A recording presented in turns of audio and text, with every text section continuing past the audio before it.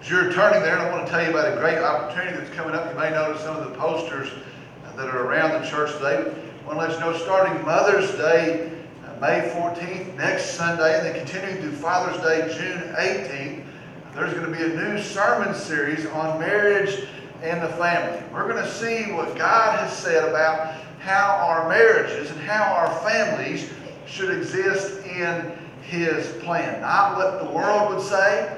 There's a lot of information today, not what I would say, but what God, the creator of the home, the creator of the family, and the creator of marriage. But He's going to tell us His plan is for us in marriage. Then, in the 4 Sundays in between that, May 21st through June 11th, in the evening at 6 o'clock, we're going to have a Bible study called Gender Confusion, what God has said about the roles of men and women. We're going to split up on those Sunday nights. The ladies are going to go in the fellowship hall.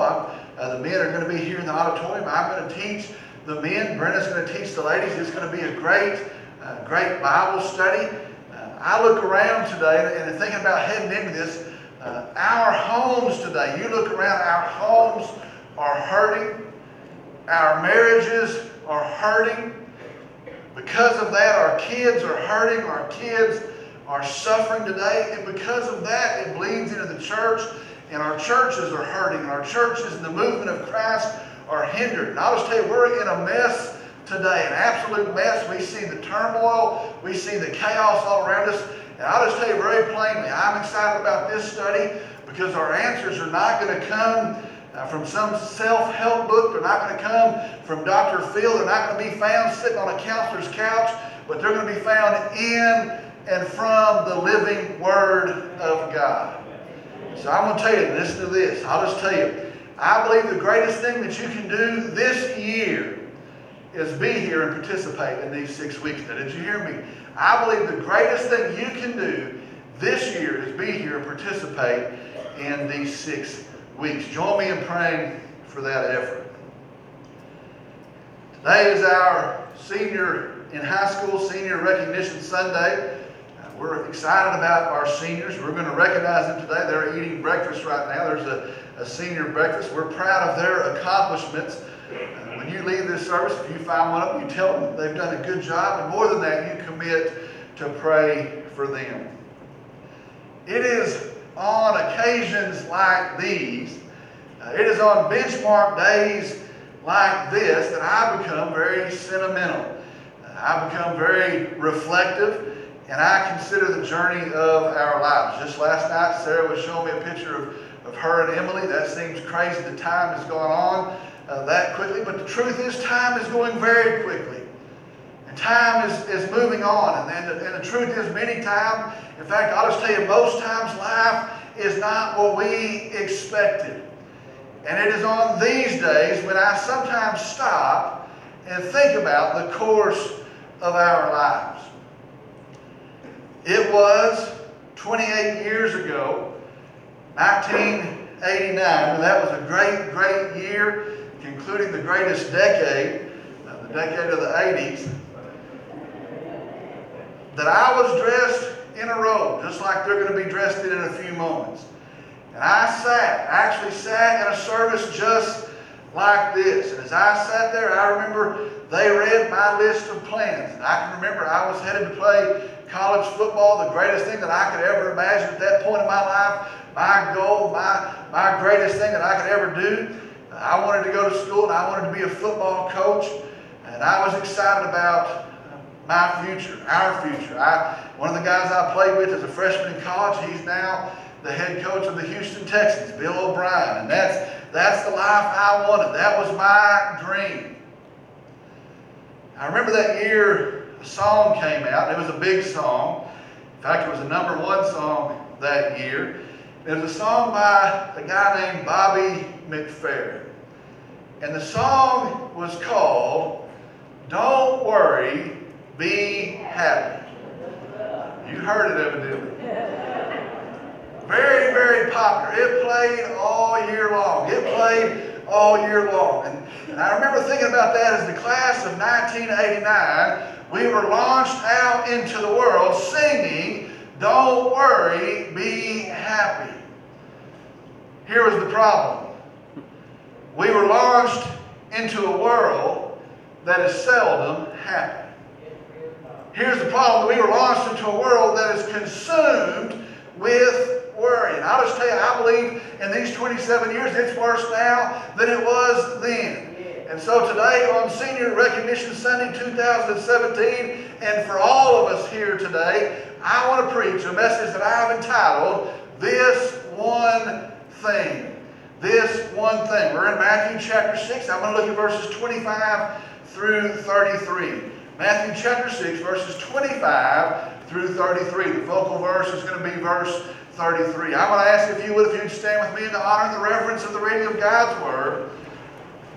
Matthew chapter 6, beginning in verse 25. Jesus is speaking, and he says this. And for this reason I say to you, do not be worried about your life as to what you will eat or what you will drink, nor for your body as to what you will put on. Is not life more than food, and the body more than clothing? Look at the birds of the air. They do not sow, nor reap, nor gather into barns, and yet your heavenly Father feeds them. Are you not worth much more than they? And who of you, by being worried, can add a single hour to his life? And why are you worried about clothing? Observe how the lilies of the field grow. They do not toil, nor do they spin. Yet I say to you that not even Solomon in all of his glory clothed himself like one of these.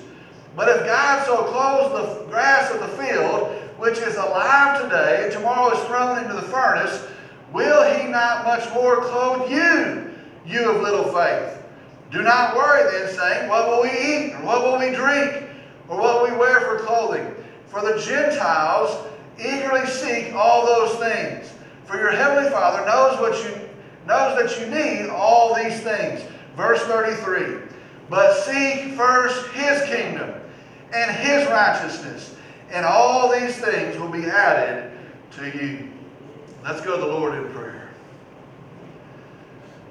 Dear Heavenly Father, we come today and I'm thankful for you, my King, my Lord Jesus, my Redeemer, my salvation, and therefore my hope, my peace, and my future. I praise the name of Jesus today.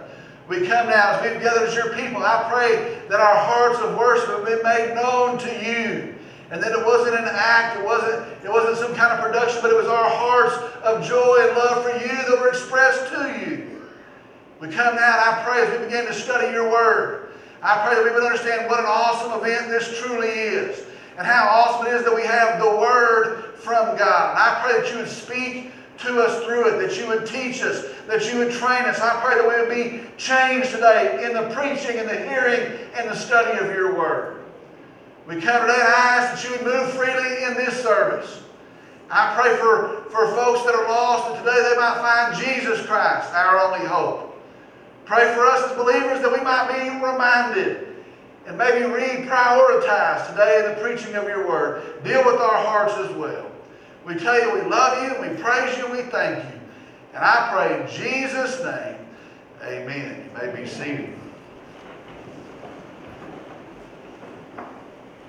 When I graduated in 1989, again a great year and a great decade, and I already mentioned that. When I graduated that year, we were told, in fact we were taught, that there was no doubt that very clearly, that observedly, the scientific truth was that there were 9 planets in our solar system.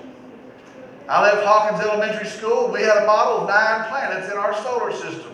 I walked out of Vernon High School and I knew there were 9 planets in our solar system. I want to tell you, if you said there were 8 or if you said there were 10, you would have been wrong. There were 9 planets in our solar system.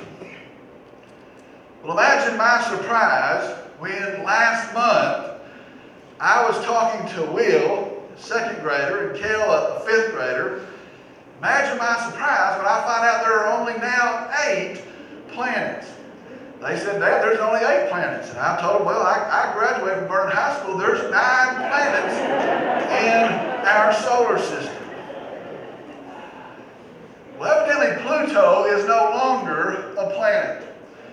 I went and looked this up. enough, somebody has determined that Pluto is too small to meet the criteria for a planet. Somebody wrote that it's now called a dwarf planet, which scientifically is really no planet at all. And so Pluto is no longer a planet. Now, all I can say is be careful, short people, lest someday you're deemed not people. And you might wonder, well, how did that happen? Wouldn't it seem that there's either 8 or there's 9, and we can observe it, we can measure it? How in 27 years have we lost a planet? How did that ever happen? Listen to me this morning. Get this, especially those that are students here today. Be sure of this.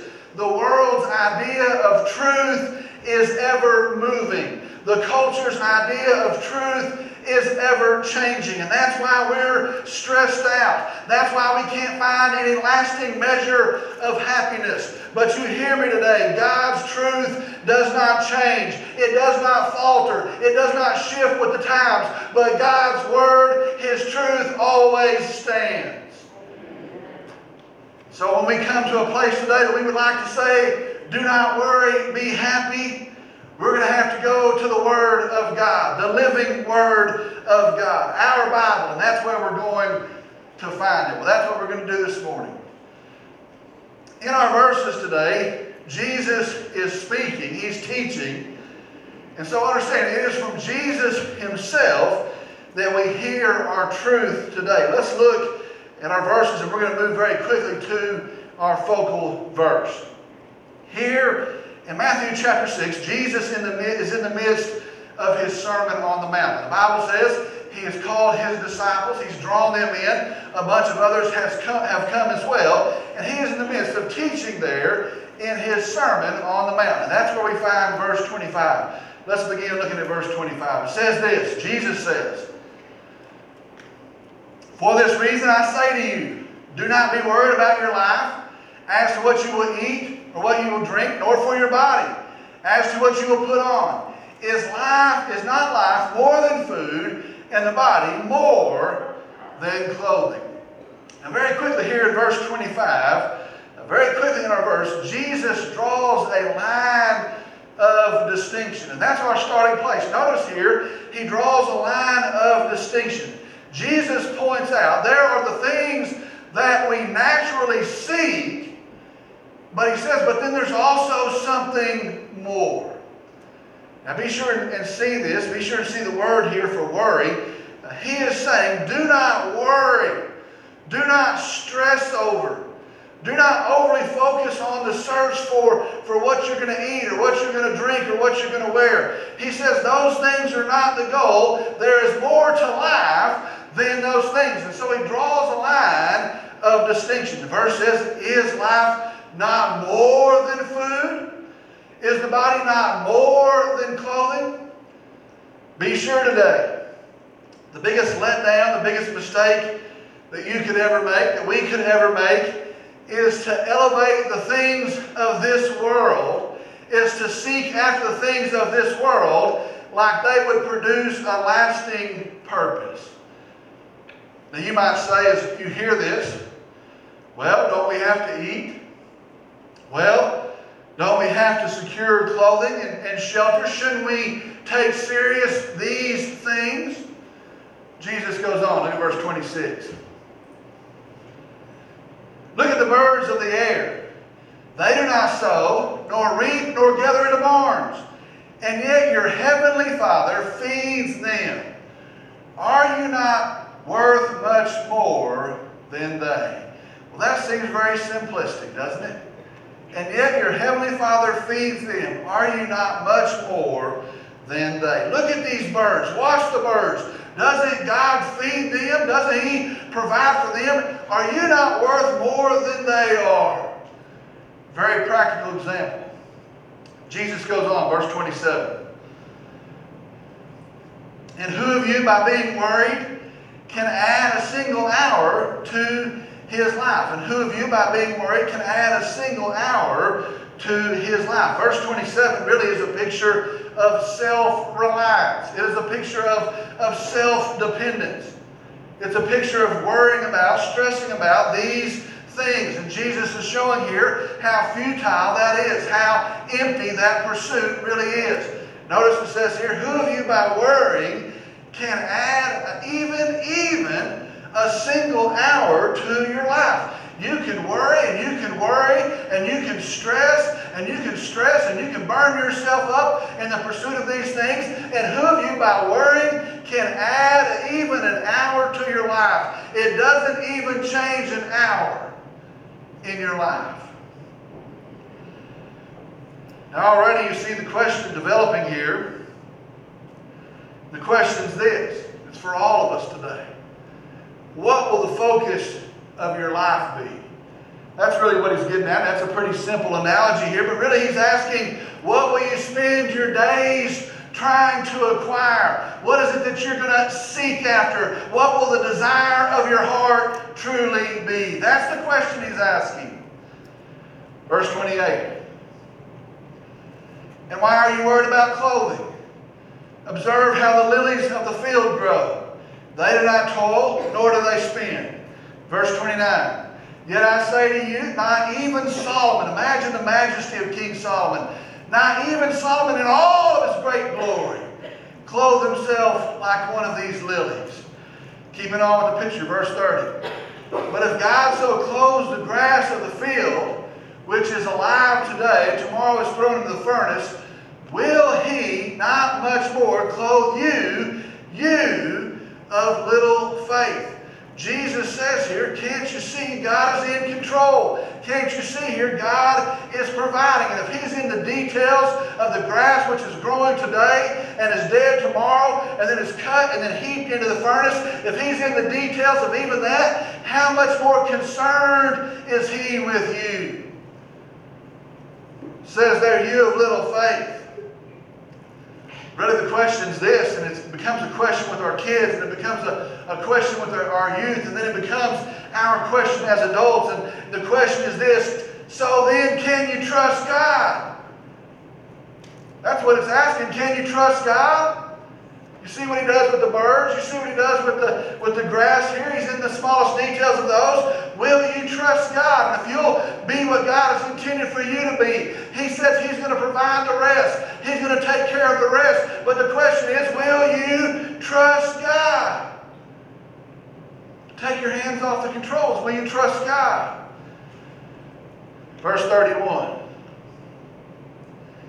Do not worry. Wow. Jesus says, do not worry, then saying, what will we eat? What will we drink? Or what will we wear for clothing? Verse 32, for the Gentiles, some translations say pagans, for the Gentiles, the pagans, eagerly seek all these things, for your heavenly Father knows that you need all these things. And when it's talking about here about the Gentiles, it's talking about the pagans, it's talking about lost people.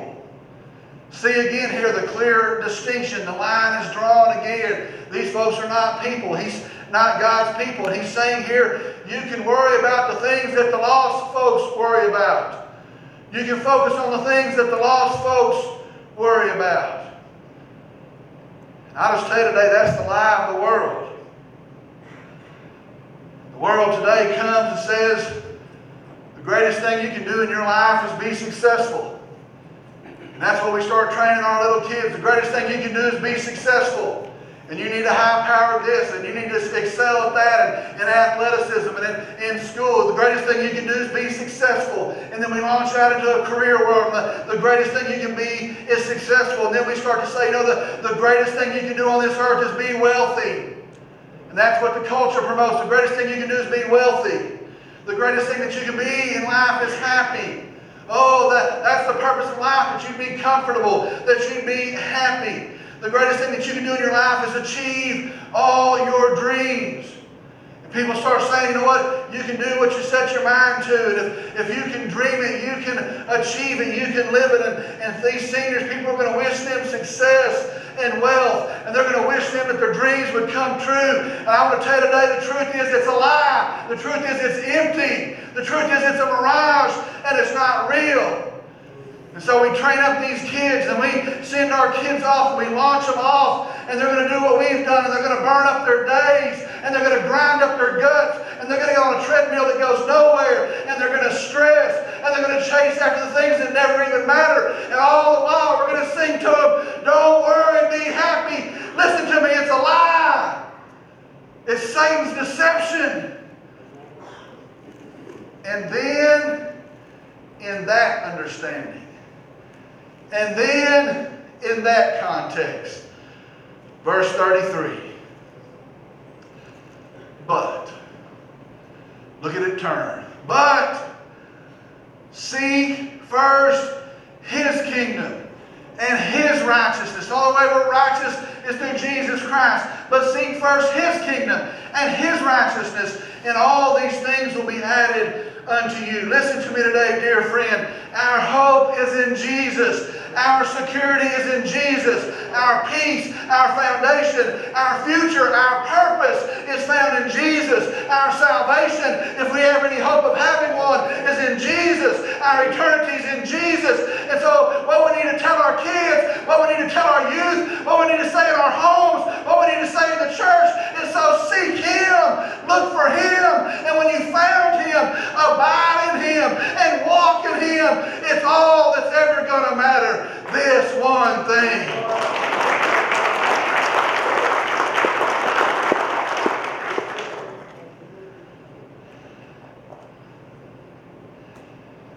Sometimes I watch my friend on TV. I would have liked to have coached like that. Would have liked to walk those sidelines and led a team to compete for victory in front of 100,000 folks. It wasn't God's plan. Instead, I get up in the morning and my heart is, Lord Jesus, let me walk with you today. Let me do what matters for you today. It's all that matters. This one thing. Let's pray. Heavenly Father, we come today, we're thankful for you. We're thankful that you tell us the truth in your word. We don't have to go chasing our tails and follow the truth of this world that's going to shift. But you tell us this one thing, follow Jesus, abide with Jesus, seek His righteousness, seek His kingdom, and all those things will take care of Himself.